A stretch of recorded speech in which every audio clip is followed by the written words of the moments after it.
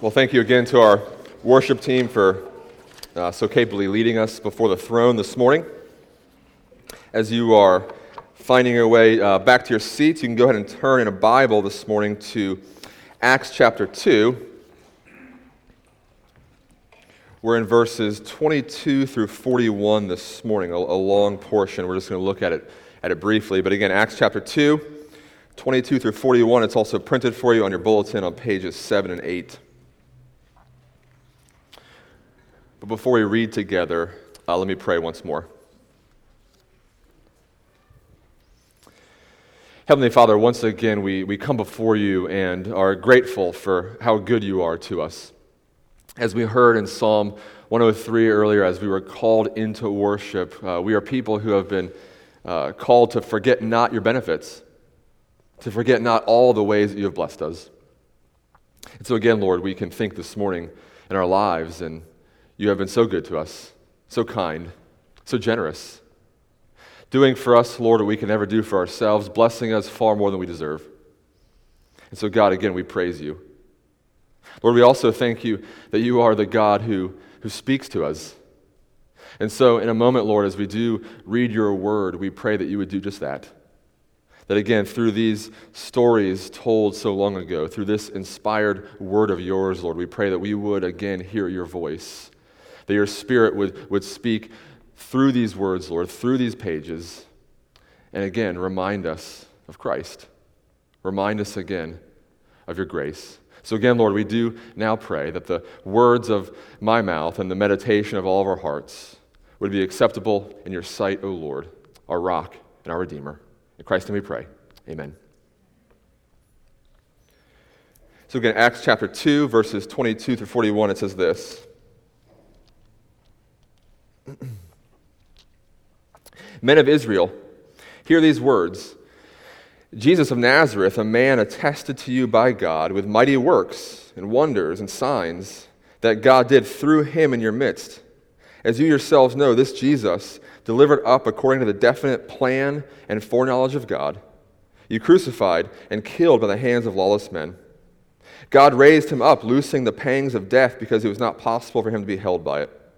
For David says concerning him, I saw the Lord always before me, for he is at my right hand, that I may not be shaken. Therefore my heart was glad, and my tongue rejoiced. My flesh also would dwell in hope. For you will not abandon my soul to Hades, or let your Holy One see corruption. You have made known to me the paths of life. You will make me full of gladness with your presence. Brothers, I may say to you with confidence about the patriarch David, that he both died and was buried, and his tomb is with us to this day. Being therefore a prophet, and knowing that God had sworn with an oath to him that he would set one of his descendants on his throne, he foresaw and spoke about the resurrection of the Christ, that he was not abandoned to Hades, nor did his flesh see corruption. This Jesus God raised up, and of that we are all witnesses. Being therefore exalted at the right hand of God, and having received from the Father the promise of the Holy Spirit, he has poured out this that you yourselves are seeing and hearing. For David did not ascend into the heavens, but he himself says, the Lord said to my Lord, sit at my right hand until I make your enemies your footstool. Let all the house of Israel therefore know for certain that God has made him both Lord and Christ, this Jesus whom you crucified. Now when they heard this, they were cut to the heart, and said to Peter and the rest of the apostles, brothers, what shall we do?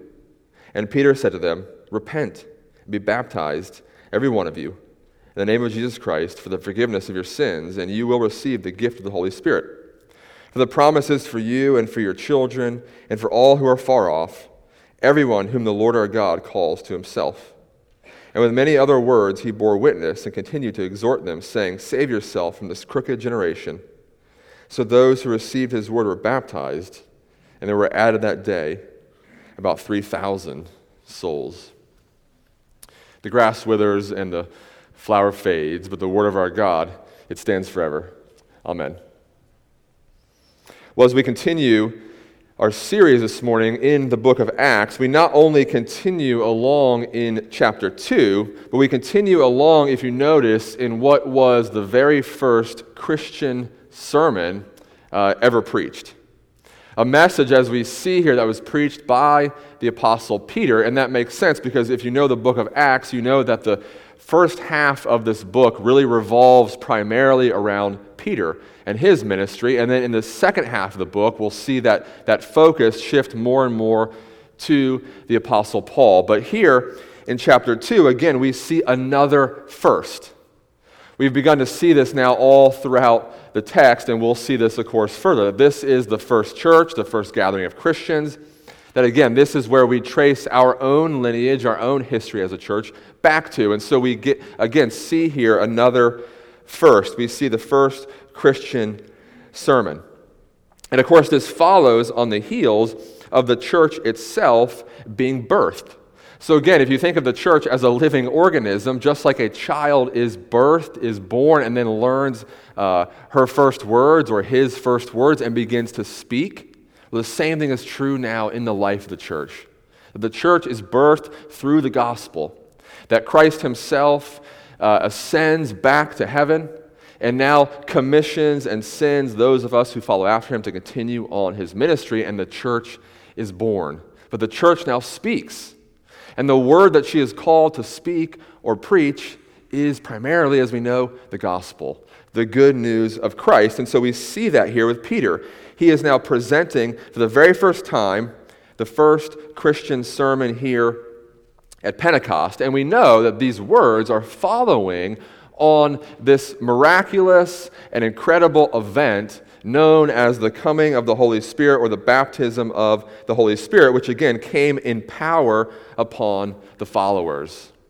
And as we know, this coming of the Holy Spirit was this inexplicable, one-of-a-kind, miraculous event where those who were gathered could hear the word preached, the gospel preached, in their own language. We saw earlier in the chapter, men and women from the far reaches of the Roman Empire gathering there in Jerusalem and hearing the apostles preach, and hearing them preach, hearing it in their own tongues and their own language. And so again, it was this reversal, if you will, of the Tower of Babel. If in Genesis 11, the nations were scattered and fractured, well, here in Acts 2, they're being brought back together again in the gospel and because of Christ Jesus. And so what Peter's doing here is on the heels of that, what seems to be inexplicable event, what seems to be this miraculous event, Peter now begins to preach. And like a good preacher, he doesn't just give his opinions, but he explains Scripture. And he explains that what they're seeing before their eyes actually has a biblical foundation, has a biblical explanation. And so as his sermon opened up, and we began to look at it last week, again in the first half, in the middle section here of chapter 2, Peter connects what's happening at Pentecost to that mysterious and veiled prophecy of Joel. And we saw last week that Joel was pointing forward, and Peter now identifies that when this was happening, it would signal the last days. It would signal that this is now the turning point of history. And there's maybe a brief aside that needs to be made there. When we say that we live in the last days, and when Peter himself identified history as being in the last days, or being in the fourth quarter, if you will, on the 18th green of human history, he's basically just saying we live on this side of the cross. As we know, there's been people all throughout history who try to, take the prophecies of Daniel and of Joel and these obscure minor prophets, and they take Revelation and they develop this gigantic chart, and they put it over each other, and you have to subtract 6 and divide by 3 and put, the Pythagorean theorem in there somewhere and stir, and voila, what do you have? A definitive date. Christ is coming back on March 17th, 2026, right? And what happens? It leads people astray and people get worked up. Or there's just this fervor of in the last days, it's going to be this, cataclysmic kind of, left behind sort of saga, and, people are going to get sucked out of their cars, and it's going to be, everyone just kind of gets themselves into this frenzy, right? Well, again, to live in the last days isn't a source of frenetic kind of anxiety, but rather it's the realization that at the cross, human history has now pivoted. That you can really divide human history into two main categories, before the cross and after the cross. When the cross happens, when Calvary happens, when Christ comes, he is at that point turning back the curse upon humanity. He has made atonement for human sin. And now we live in those last days, the age of the church, in between Christ's first coming and his second coming. And so again, whether it was back then in first century AD, first century Palestine, or whether it's today in 21st century North America, we're all in the last days. Do you see? We're all in that final chapter of redemptive history. And so again, it's not a source then of worry or anxiety, and it's certainly not a source for people like me to stand up here and try to identify, the exact date or read the signs and make predictions, okay? None of that, right? Instead, it's to remind us that God is on the move, that he is now working to finally establish his reign and rule forever through the gospel. But how he does it and when he does it is a mystery. No one knows the day or the hour, says Christ, except for the Father in heaven. And so again, in the meantime, what do? We hope. We pray, and we press forward. So again, Peter, though, connects things to the last days in Joel and says this is what the sign will be, that the Spirit will be poured out without measure upon your sons and your daughters, your men and your women, your young people and your old people, that it'll be poured out upon all of those who claim Christ, and we see this happening. Well, today, though, in this section of Peter's sermon, we have him continuing. And what happens is that as he moves from the what, which is the Holy Spirit has been given, and he moves from the why, which was to signal the last days and fulfill prophecy, in these verses, 22 through 41, we begin to see now the who. Not the band in the 70s, okay, or 60s, but we begin to see the who, right? Who caused all of this to happen? We've seen the what, the Holy Spirit's been given. We see the why, to signal the last days, but now here we see the who caused it to happen. And of course, the answer is the Lord Jesus Christ, the ascended Lord, who is now gifting his people like a good and benevolent king. He is gifting his people with the spoils of his victory. Paul, later in Ephesians, will speak about that kind of language. The ascended Christ, who now gives and divvies out the spoils of his victory to his people. And the primary gift here that he's giving out, again, is the Spirit, the Comforter, the Advocate that we have. But because many in the crowd who have been gathered that day are still struggling to believe and understand, Peter here steps back and he sets the giving of the Spirit in its greater gospel context. Because again, remember, who's there that day? In Jerusalem, you have Jews who have been gathered. And what will Paul later say? That the gospel can be a stumbling block to the Jewish ear. And to the Gentile who's also been gathered that day, it's foolishness. And so Peter here steps back and he again puts the Spirit, the giving of the Spirit, into its greater gospel context and shows that it is the icing on the cake of this incredible work of God that he is doing through Christ. And so again, because it's a large section of text, we could look at a lot of things. We'll have to look at it in multiple parts. But this morning, I want us just to see three things, three big ideas from this text. And the three things are this. There is a definite plan of God. There is a definite plan of God.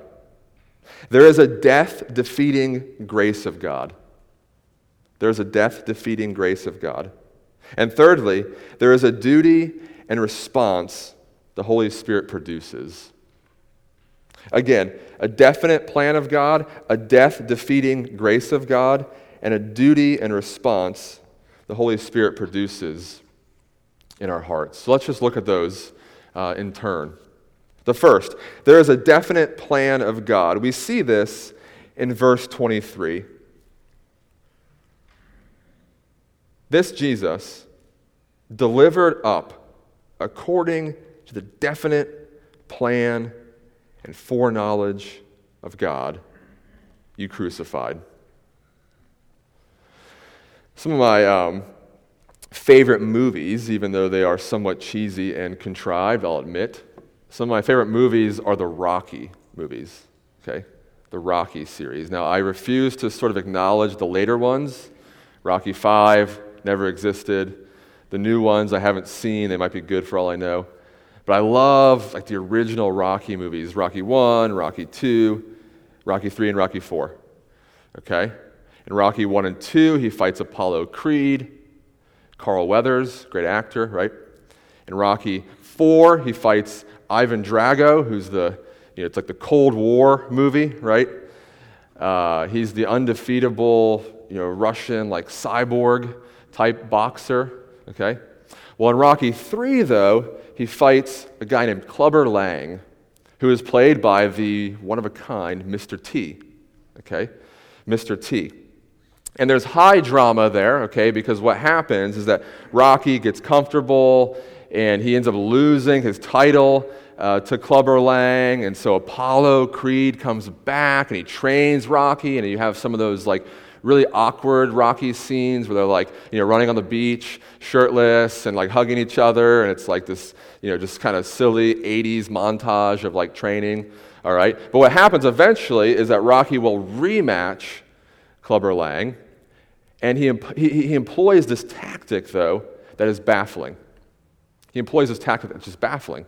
He allows Clubber to come after him, and to punch, and to punch, and to punch, to absorb all these, body blows, okay?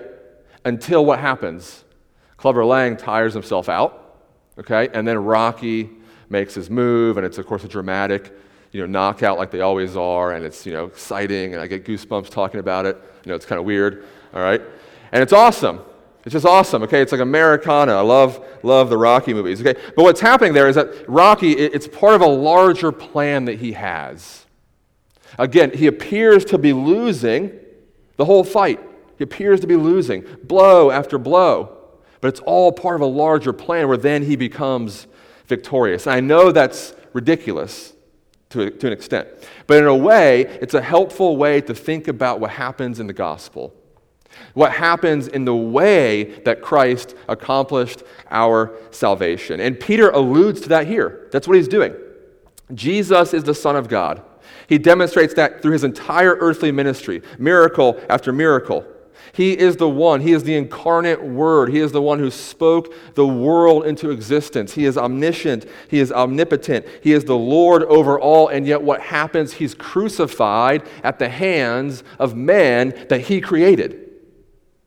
He hangs on a tree made of wood that he himself spoke into existence.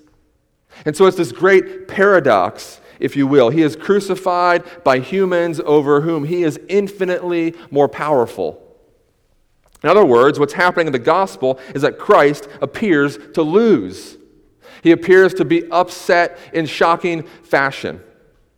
And yet, what we begin to understand, and of course what Peter has to explain to the first hearers, who are themselves still trying to process this, is that this is the very tactic he intended to employ. That Christ took the best that the devil could throw at him. He took the strongest punch that the world and human wickedness and sin could muster, and what did he do? He absorbed it into himself. He absorbed it into himself, the full fury and hell that Satan could muster. And again, what Peter does here, though, is he then puts it in context and reminds them and reminds us again today that this never caught God off guard. That God wasn't this boxer who made a mid-match adjustment. He wasn't this, this sports team that was shockingly upset and didn't see it coming. But rather, all of it, even the way he was crucified, even the way his ministry went, even the fact that it seemed like he was losing at first, all of this was actually according to a definite plan that he had before the foundation of the world. There was a foreknowledge that stood behind all of it. All of it. A plan, again, that the Lord would use for greater good, again, to set humanity free, to ultimately make an atonement for sin. And you see, this is so important for us to remember and again to focus on, then or now, because it speaks of the utter sovereignty of God. Think about that phrase again. Peter says that he was delivered up according to the definite plan and foreknowledge of God. And again, that's a reminder to us, whether we lived then or whether we live today, that there is a God, there is a Lord who is sovereign over every single thing that happens in our lives, every single thing that happens in this world, every single thing that happens on the news and just overwhelms us or discourages us, even when we can't understand it, even when we can't trace God's hand, we can trust Him. We can trust Him because He is sovereign over all. And it's not like He's just making lemonade from lemons. He's not some magician who kind of, takes what He's given, any article you hand to Him, and then, makes something better out of it. He's not some genie, but He's actually the God who stands over the whole thing and says, no, it's all according to my plan. None of this is happening outside of my purview or outside of my providence. But secondly, it also reminds us that this is good news for the guilty conscience. And you might say, well, how do I get there? This is good news for the guilty conscience, because who is Peter speaking to? Peter is speaking to those who in some way may have actually been part and parcel of crucifying the Lord Jesus. He says this here. He was delivered up into the hands of lawless men, okay? And even if the people here weren't necessarily a direct part of that, they might have been, guilty by association, so to speak, but either way, he's saying, there's people here who were literally part of crucifying the Lord Jesus. And his words, of course, cut them to the heart. That's what the text literally says, and that's what Peter wants to happen. He's convicting his audience, and it's working. But then what does he come in with afterwards? He says, but even when it comes to crucifying the Lord, what is there? There's grace. There's forgiveness. There's repentance that can lead to faith, that can lead to baptism of the Holy Spirit. Wow. I mean, what magnitude of mercy that even for those who put Christ on the cross, there's forgiveness. And of course, we know that from Christ Himself. Father, forgive them, they know not what they do.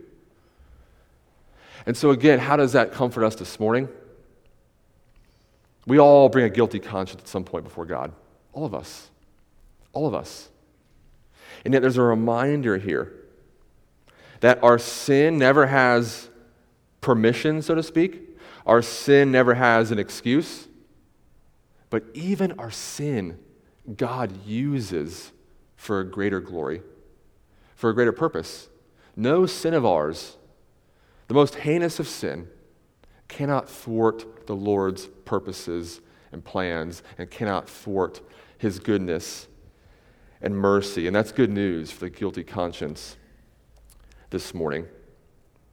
But thirdly, what we also see in this first idea that there's a definite plan of God is, again, just an encouragement that if this is how God accomplished salvation, that if the cross was paradoxical in that way, what appeared to be losing was actually winning, what appeared to be death was actually the gateway to life, what appeared to be forsaken was actually means now we can be accepted. If salvation was accomplished that way, then it means the rest of the Christian life also bears that same motif. That same motif. That darkness might befall you at times. That what appears to be losing might befall you at times. That trial and adversity will come. That the text elsewhere tells us that we all have a cross to bear at one time or another. And yet, what's our hope? That just like God saved us, paradoxically, in the gospel, down is up and up is down. Death is life and life is death, right? There's this paradox in the gospel. Well, that's true in our salvation. It's also true in our sanctification. That God will sometimes use those low points in our lives. He will sometimes use those valleys in our lives to do His greatest work and to make His mercy known that much more brightly. God has a definite plan. He uses it. He never leaves you or forsakes you. But then secondly, there is a death-defeating grace of God. And this really comes in verses 24 through following. We won't look at all of those, but if you look again in 24, it said God raised him up. So even though Christ was crucified, what did God do? God raised him up, and he loosed the pangs of death. Why? Because it was not possible for him to be held by it. It was not possible for Christ to be held by death. You'll have to forgive my silly illustrations, but if you ever watched the Letterman show, the David Letterman, the Late Show with David Letterman, it used to be on CBS, they had a segment, a ridiculous segment called Will It Float? Okay? Will It Float? And it was literally this ridiculous segment where Letterman would call his assistant in and they would just pick some random object, like a block of Velveeta cheese, literally, okay? Or they would take one of these palm trees in a pot back here. Or they would take they took a tower fan one time that you have in your office that just swivels. Ridiculous everyday objects, and they would throw it in a tank of water, okay? And the whole game was, will this object float or not? Will it float? Okay? Yes or no. And if you know Letterman, he's always dry, understated humor. So they found it to be hilarious, but it's a ridiculous game. Okay? Will it float? And of course, some objects would sink, and they'd be obvious, and some would float, and they'd be obvious, and there'd be some that would surprise you. For instance, things made of plastic, right, usually float, and even things that look heavy will still float. Again, will it float? Okay, this ridiculous game, all right? Or think of if you've ever been in a swimming pool.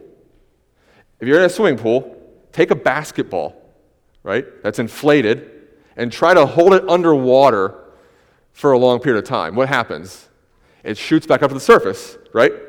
You can hold it down for as long as you want, but the minute you let go, it shoots back up to the surface. Or if there's too much air in it, no matter what you try to do to get it under the water, you still can't. It's too buoyant, right? And it will eventually shoot back up to the surface. I know it's ridiculous, but this is the image to keep in mind as we consider what Peter says in verse 24. Though Jesus died at the hands of lawless men, though he was crucified and buried, not only was it part of God's plan, but it was literally not possible for death to ultimately overcome him. Like a buoyant object cannot be held down in the water without it propelling back to the surface.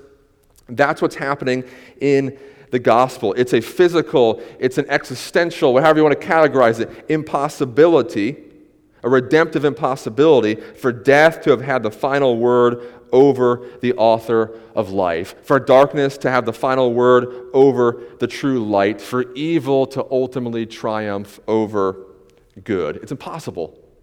It's impossible. And again, why is this important for us to remember? Because again, think of the confidence that you have. Think of the confidence you have in the laws, so to speak, that have been written into the creation. What goes up must do what? Come down. Law of gravity, right? An object that has been in motion will stay in motion until what? Acted upon by an outside force, right? The law of inertia, okay? When you got here this morning, you had every confidence that pew that's drilled into the floor would hold you. You didn't even think twice about it. You sat down and found relief for your sore back or your sore knees or whatever, right? You just sat down and you knew it would hold you. Why? The law of matter. You know that thing is going to hold you right there. You have faith in that chair. Perhaps a greater faith in things we should have faith in, right?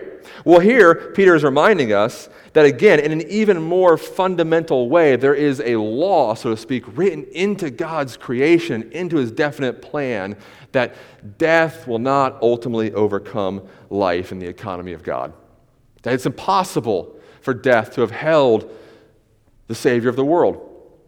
That darkness in the law of God, darkness in the economy of God will not ultimately ever triumph over light. Evil will not ever triumph over good. And again, the cross and the empty tomb are those stark reminders that tell us that each and every day. And again, that's good news for us.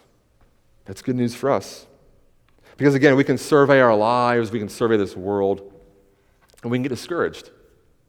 But there is this reminder of the empty tomb that stands for all humanity to see, the empty tomb of Christ. And it's that evergreen reminder, that unchanging reminder that ultimately good will triumph over evil. Life will triumph over death because that death-defeating grace of God.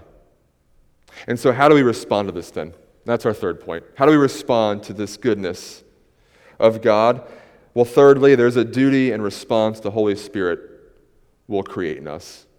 And again, this is found in verses 37 till the end. When they heard this, verse 37, when they heard all this that Peter had said, they were cut to the heart. And they said to Peter and the rest, "Brothers, what shall we do?" And Peter said to them, "Repent, be baptized, every one of you, in the name of Christ, for the forgiveness of your sins, and you will receive the gift of the Holy Spirit. For the promise is for you and for your children and for all who are far off, everyone whom the Lord our God calls to himself." And with many other words he bore witness and exhorted them, saying, "Save yourselves from this crooked generation." So those who received his word were baptized, and there were added that day about 3,000 souls. You see, this response is the sign and the mark of the true believer. This is the mark and the sign. Because as we know, this is an uncommon reaction.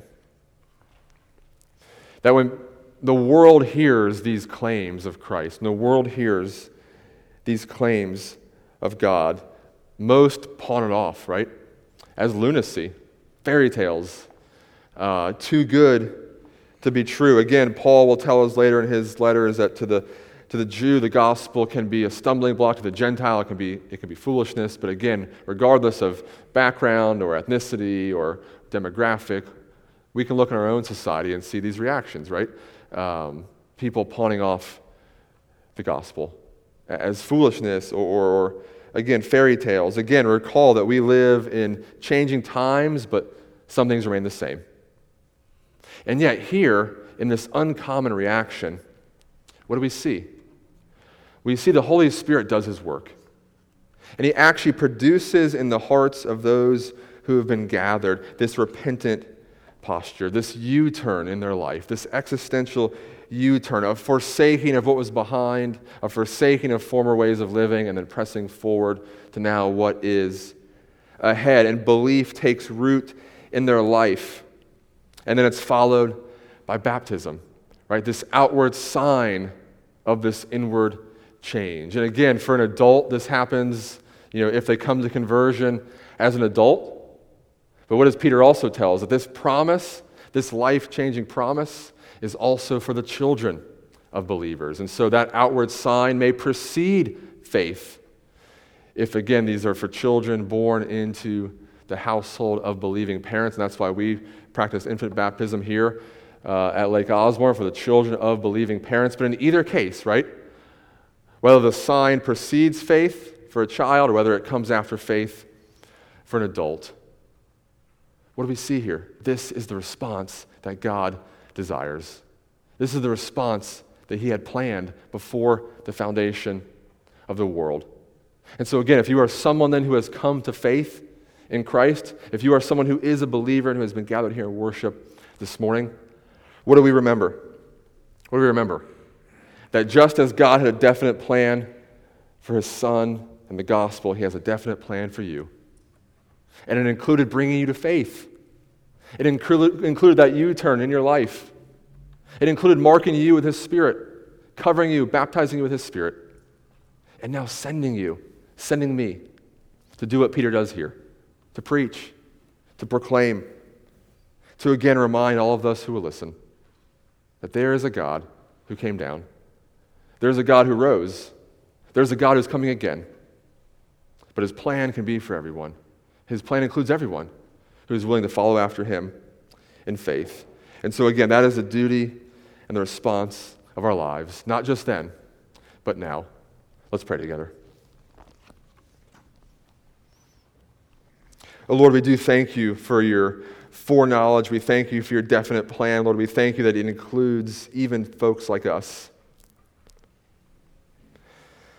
Lord, we look at that text and we marvel at the preaching of your word. 3,000 souls were converted that day, followed after you. And Lord, that is your testimony, though.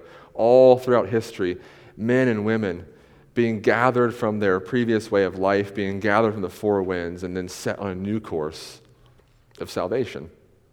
And so again, Lord, we thank you that that is true of us this morning. That for those who have placed their faith in this risen Lord, that is our destiny, that is our hope, that is our testimony as well. And so, Lord, again, thank you for reminding us through the book of Acts that though the times change, the church remains. Your grace and mercy remain because your Savior, Christ Jesus, the one given for us, remains. And so, Lord, we thank you, we praise you, and we ask that you would continue to encourage us on our journey as we do live in these last days between that first arrival of Christ and his second arrival. Would you encourage us? Would you use us?